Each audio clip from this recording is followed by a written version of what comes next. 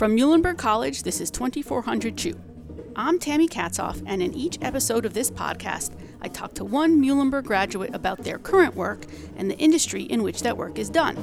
For this episode, I spoke with Jenny Love, class of 2000, who is the owner of Love and Fresh Flowers in Philadelphia. As I do with all of these interviews, I began the conversation by asking how and when Jenny became interested in her occupation.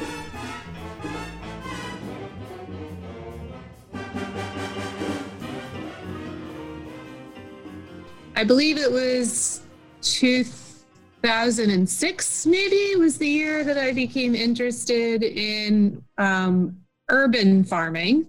So that's in particular what first drew me into the business that I have now. So I was doing urban farming as a volunteer while working another job, a corporate job back in 2006. And then after being involved in that urban farm volunteer position, I decided that I really wanted to jump ship out of my corporate career and go into farming.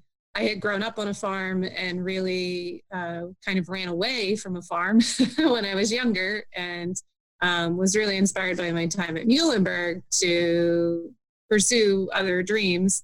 And then and then I just realized I really loved farming and that I was avoiding it, and that was stupid. So, so then in 2008, I quit my corporate job and I went back to school at Longwood Gardens. They have a horticulture program there that I was taking horticulture, college level horticulture classes while also working at Longwood Gardens, and was able to get my feet wet in the world of horticulture. And after graduating from that program, I was really already on the course that I have now. So I sold my first flowers in 2008. The business name Love and Fresh Flowers did not exist yet, but I was selling flowers from my first flower garden. And then in 2009, I registered the business name with the city of Philadelphia and launched Love and Fresh Flowers in 2009 in Philadelphia. And then, from there, I've been drawn into it more and more over the years, first as a love of urban farming and the concept of creating a green, sustainable space within a city concrete jungle. And then I got really swept up into flowers, in particular because they are a high value crop, which makes urban farming possible. And then also I really just have a knack for floral design, so that worked out really well. But ultimately now, after I guess this is 12 years of doing this now, I'm most engaged in the concept of creating habitats and really, truly deep sustainability, deeper than I can even possibly describe, honestly. There's something really fundamental about what's driving me at the moment. In terms of a deep love and curiosity for soil and wildlife, and then being able to tell the story of those things so that I can communicate that to the rest of the world, which is really a deep passion as well. So that was a long answer to a short question. But a good answer. I liked it. So I'm gonna rewind a little bit again before we get back up to the present. So when you were at Muhlenberg, you majored in media communications. Is that correct? Sure. Yeah. Well, I have two degrees. One's communications and the other was an independent study degree of comparative world literature, which was an oddball, but I actually really wanted to become a literature professor, and then realized that you don't make any money or get a job as a literature professor. So I did have the degree in communications also, and so knew I was a good writer. So I got into corporate marketing, specifically business to business marketing, which meant that I wrote a lot of proposals. Was my first tenure job after college, was writing corporate proposal work. So that's where I landed. It wasn't necessarily where I wanted to be, but that's where I went. And when you decided to make that career change and went back for training, what did it take to actually start your own business? People might not know what goes into that. Tell me what the process is and what you had to do to get that up and running. Yeah, it's a really complex process, which I think half of me has forgotten about it because it was so daunting and consuming. It's something I try to block out of my brain. There's just a lot of paperwork initially in terms of literal, like you have to get a federal employee identification number, even if you don't have employees. You have to set up a sales tax account with the state. You have to register your business name. So there's a lot of paperwork that goes into it. There's also establishing a brand and building your story to make sense in terms of being able to attract like the right customers.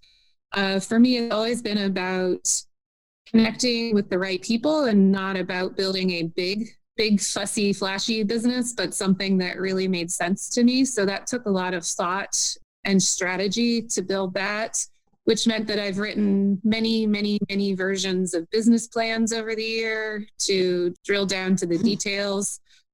There's a lot of stuff like that. And then I built my own website, had to establish my own social media over the years. So there's all those things to run in addition to actually doing the business, which is growing flowers on 5 acres in Philadelphia, which is also a full-time job. So there's a lot that goes into building a business. Absolutely. Did you find that you were successful quickly, or just tell me what it was like for the first few months or years of your business? Initially, it was pretty successful right from the start. I wasn't expecting how successful it would be. You can always hope for a small business to be successful, but the odds are very stacked against small businesses in particular. Usually small businesses don't turn a profit until year 5, generally speaking, statistically. And then also it's quite frequent that I forget the exact statistic, but something like half of all small businesses will fail by year 10. So the odds are pretty slim that you're going to have a successful small business right out of the gate. And I was prepared for the long schlep. I didn't mind the hard work. But it turned out that what I had in mind was a concept that people were very hungry to support. So my fundamental concept behind Love and Fresh Flowers has always been to focus only on sustainable and locally grown flowers and to keep them in the local community so that there's a connection between where the flowers are grown and the community itself, and to foster those community relationships as much as I'm fostering the flowers as they grow at the farm. And the idea was to close the loop for what has become a fairly fragmented industry. When I started this business 12 years ago, the floral industry was very disconnected from where flowers come from. So most of the flowers were being grown in other countries and then flown into the United States. And then florists would use those flowers that were grown somewhere else to create floral designs. But historically, back in the 1800s and even the early 1900s, florists in the United States were also flower growers themselves, and they were just selling the flowers that they were growing. And that's how floristry originally was. But it had gotten really fractured over the years. So I just wanted to go back to being the person that not only grew the, but also sold the flowers and designed with the flowers. And that was really my mission from the start. So in the beginning, the first, I'd say 6 months the first year, I was growing out of a very small space. I had the equivalent of a 16th of an acre, which is very, very small, that I was growing out of. Wow. Started the business from that and went to one farmer's market and sold out at the farmer's market every week, and then was covering all the costs for the business. And then people started asking me to do wedding flowers. And that's when everything really snowballed. And I guess the business was sort of born conceptually at that point in terms of what the customer thought of Love and Fresh Flowers. So in 2010 is when I started doing wedding flowers. A year after I started the business, so to speak. From there, it's been, the rest is history, as they say. It's been exceptionally successful. The company it's in whole has flowered over 600 weddings at this point. And and I don't know, it's just been really a fun ride. But yeah, really successful from the beginning. I feel very fortunate. Well, I definitely want to talk more about weddings in a minute, but I want to ask you more about who you're working with. So I imagine you have a staff of some sort, and you mentioned that you work with a bunch of people and have a bunch of connections that allow your business to keep moving and growing. So tell me about the people that you are dealing with on a daily basis. Who are you working with? What different types of people? I have a crew that helps me, employees that help me at the farm at a given time. It's the farm is at about 5 acres of production at the moment, all located within the city of Philadelphia, which makes it very unusual. But I have a very small staff for that amount of production because over the years I've honed in my efficiencies. So we have a staff normally of 3 farm hands, farm crew team. And then I have an office assistant who works remotely from home. And then that's pretty much it in terms of the core of the business. And then myself. So I work usually about 80 to 90 hours a week, which counts as multiple people, obviously. And then I pull in a range of freelancers. They're in the floral industry. Freelancers are a big piece of the puzzle. And freelancers are floral designers who work for many, many different florists. And so they're sort of hired guns, so to speak, that get to be super creative and do a lot of work in that capacity. So when I have large events, big weddings, which we do, weddings that are 300 people and they happen at prestigious places around Philadelphia, like the Barnes Museum and a lot of different venues around the city of Philadelphia. So I'll bring in a crew of maybe 8 to 10 freelancers to help me pull that off whenever we're doing large weddings. And then just around the community, there's all sorts of people. We have some people that'll volunteer at the farm to help weed and do things like that. I am presently the president of the Association of Specialty Cut Flower Growers, which is an international organization for flower farmers. So I have a huge network through that organization. I'm also involved in the Certified Naturally Grown movement, which is a movement of farmers who are interested in growing organically, but in an even deeper, sustainable way than certified organic. So I have an amazing community through there. And then a big network of small business owners in the immediate area that I just consider really good friends, and we've supported each other over the years to figure out new ideas and create together. So yeah, so it's a small core team, but then a huge network of people that come into play in their own way. So now I'm going to bring in the unfortunate fact that we are all going through a pandemic.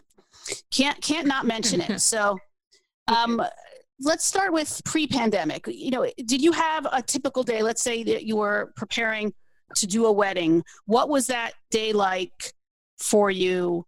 If you did have a typical day, what was that day like? I never really had typical days. I had what I would consider typical weeks, but then the days are always kind of one of the things I love about my job is nothing is the same. Nothing is ever the same. But typical week pre-pandemic would have been on Mondays, Tuesdays, and Wednesdays, I'm farming full throttle. And then come Wednesday afternoon, Thursday, Friday, and Saturday, my florist hat went on and I would be doing floral design. And then, executing weddings on Friday evening, Saturday, and Sunday usually, and then back to the farm again on Monday. So my weeks were very structured around half of a week would be dedicated to creating a wedding and executing that wedding. And then half of the week would be dedicated towards farming. But then what was going on in a given day could be incredibly wide ranging. So that's what it looked like before. It looks very different now. Yeah. So what is work like nowadays? Yeah. So when Philly went into lockdown around March 13th, and that really changed the way my business functioned. First and foremost, it was really helpful that I was first and foremost a flower farm, that Love and Fresh Flowers is first and foremost a flower farm, which meant that we qualified as an essential business. So most florists were required to shut down. because they were not an essential business, but because we were a farm, we were allowed to continue to operate. So because of that, I was able to pivot the business pretty quickly and change strategies. It took a lot of time to think about how to approach a new sales channel. Because of lockdown, all of our weddings, we would have had our first wedding on, I think it was March 23rd this year. The season, we only do weddings from March to mid-October because we're a seasonal business and really dedicated to just using the flowers that are grown here. So our weddings started postponing and then eventually canceling. Most of our weddings for 2020 at this point have shifted to next year. So it's looking like we won't have any weddings this year. We had 56 booked for 2020 this year. So that's a lot of events to move. But yeah, so once I realized what was happening, I decided to consider how we could do more retail sales. And I had to put on my marketing hat and figure that out, and then learn how to tell a new story for the farm and to communicate my business's needs in a way that was honest and transparent, but also hopeful and not too discouraging, because I didn't want my customers to feel really deflated. I wanted to offer them something that felt good and like we could move forward together. So developing that whole package took a lot of brain space and a lot of time. I'm very grateful for the creative writing skills that I picked up at Muhlenberg, which really helped me as a business owner. I'm forever reminded of how powerful that education can be, no matter what path you end up going down. I never would have guessed I'd be a flower farmer. That was not in cards back when I was 20. But that education has been powerful. So because of that, I was able to really draft a whole new business, basically in the course of about 3 weeks, change the business entirely. Now we are mostly a delivery florist. So we do weekly deliveries out into Philadelphia of our farm's flowers. And we also have a CSA on the farm as well. So the sales have been quite extraordinary, to say the least, how our community has responded. And I credit that to spending so much time over the years in building that community. So people were really invested in seeing this farm stay alive, even while all the odds were sort of stacked against it. So it's been really, really an interesting thing to watch. You know, it's like a reblooming of a whole new. And initially I was incredibly discouraged, and now I'm actually very hopeful for how this will all pan out. So yeah. Excellent. Taking the pandemic out of it again, what do you see as the most rewarding parts of your job, and what do you see as the most challenging parts of your job, if those are two different things? The most rewarding part, the thing that really gets my own sort of heart pounding in the good way, is watching the earth respond to good stewardship, and seeing how I can, as human beings in general, we create a lot of devastation in our world, and that can feel really overwhelming and impossible to change. And I'm here to say that I can literally watch things regenerate and rebirth and come back to life, given the proper hand-holding, so to speak. Like, as humans, we try to inflict, and I do use the word inflict purposely, inflict our will upon nature. And even people who mean well often inflict their will upon nature, but we have to just kind of step back and let nature be nature. So to witness how, when you can let go and stop being so rigidly human in your in your thought process and work truly within the bounds of nature, it's pretty inspiring to see.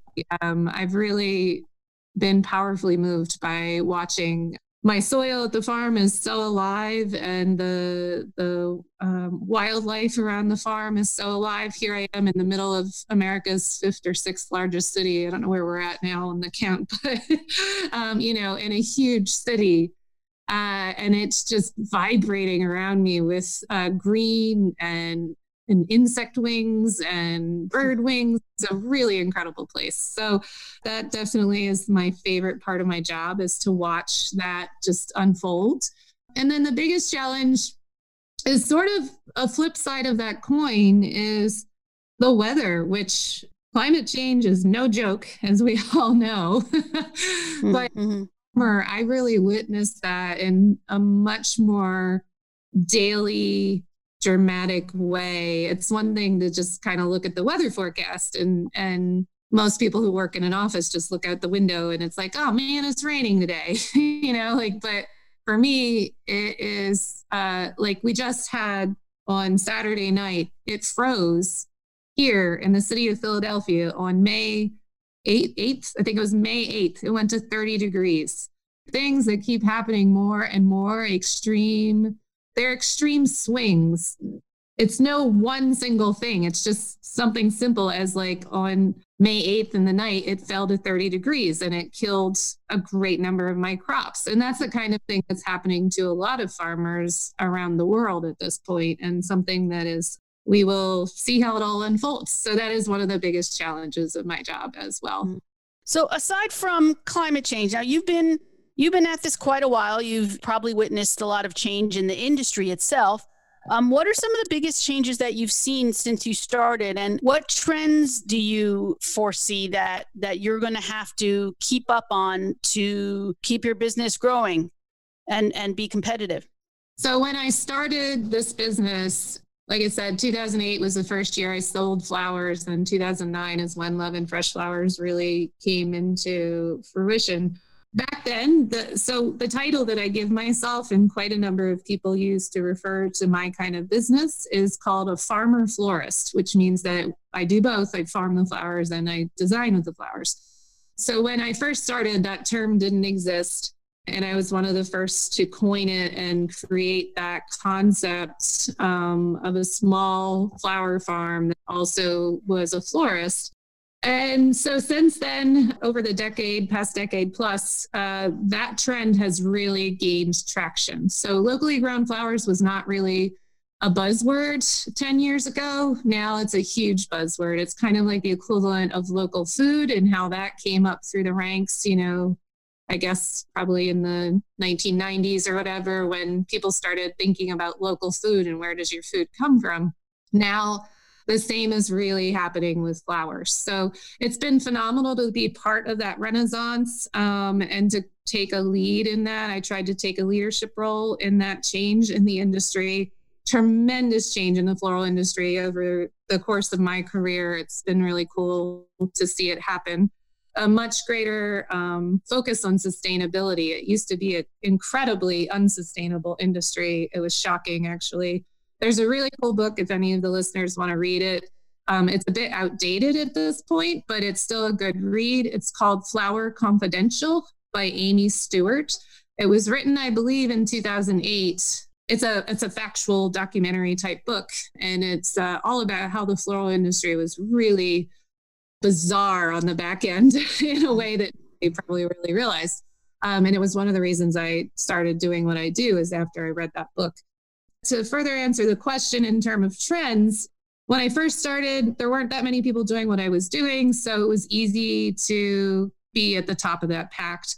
And now there's a lot of competition, especially in the local Philadelphia area, for people doing very similar business models to what I have built. And initially that was a little bit hard to navigate, but now I've realized there's a place for all of us in the industry, and it's okay. I personally see myself moving more towards creating a more sustainable wholesale system for flowers, a more boutique wholesale system. So my business will evolve over the next few years to meet that need, which is the next way to create more sustainability in the floral industry. But in general, I think the trends, if you'd asked me that question, Tammy, a few months ago, A very different answer. So now, Right. pandemic or in the midst of a pandemic, I think the floral industry is going to be very different in that it used to be very focused on high-end, complex weddings and events and grand scale and a lot of showiness in a lot of ways. And I just don't see that happening for several years now. So I think now instead it'll be a focus on what you might call lifestyle flowers, flowers that are just for everyday life and create a sense of hope and connection. So I think that's really where the industry is going, is a return to that sort of mom and pop retail operation where you send flowers to your friends for their birthday, you send flowers to somebody who's sick, that kind of fell away in the past 20 years or something. So I'm excited. I'm excited to see what happens, but I think we'll go back to gifting flowers a lot more than we used to. Yeah. It makes me want to get myself some flowers, actually. You now. should. It's powerful medicine. There's I a study by Rutgers University that people should look up about how flowers create happiness and reduce stress and therefore improve your immune system. It's incredible what flowers can do. It doesn't seem like they should, but they really do. Well, when I was sending flowers to the various mothers in my life for Mother's Day, I was thinking I should get some for myself. Yeah, and I just, exactly. But I should get some. You should. I should. Okay. So last question for people, whether they're current Muhlenberg students or alumni or anyone else who's listening who wants to eventually do the work that you do, what words of wisdom would you give them? What little pieces of guidance would you want them to know? If you're a current Muhlenberg student or a Muhlenberg graduate, somebody who's gone to an amazing school and gotten a liberal arts education, you're already beautifully educated for life. But in terms of becoming a flower farmer or a small business owner, unless you happen to take business courses at Muhlenberg, I don't know, I didn't, but you will need additional education. So I would highly recommend getting some sort of education in horticulture or small business management or both. I did go back to school and get an associate's degree in business management after Muhlenberg, so it could help me run this business. And just simply go slow and don't expect to be perfect right from the start. I think there's a lot of people that hold themselves up to this high standard that they witness through social media and other places. I didn't get where I am suddenly overnight. That took a long time and a lot of hard work. So don't compare yourself to others too quickly in the industry.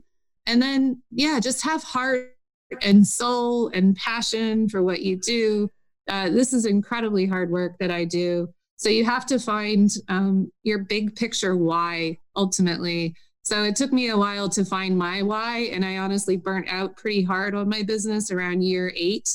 But then I had to really drill down and figure out what my why was. Why was I really, really doing this? Because a small business can eat you alive. So once I found my why, which is strongly based around what I already said about watching nature and being part of nature, I was able to do the work that I needed to do. So it's far more than just flowers for me. And I think it should be for any small business owner. It needs to be more than the product you're selling or creating or whatever it is. You need to find your heart and soul in it.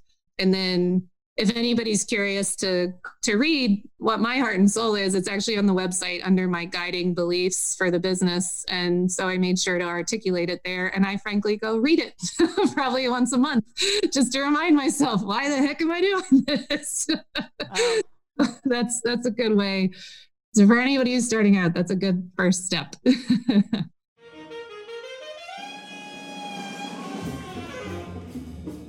This episode of 2400 Chew was produced by me, Tammy Katzoff, Associate Director of the Muhlenberg College Career Center. It was recorded remotely and engineered by Paul Kremposki at the studios of WMUH, Allentown, Pennsylvania. Our opening and closing music from Cowboy Bebop is performed by the Muhlenberg College Jazz Big Band.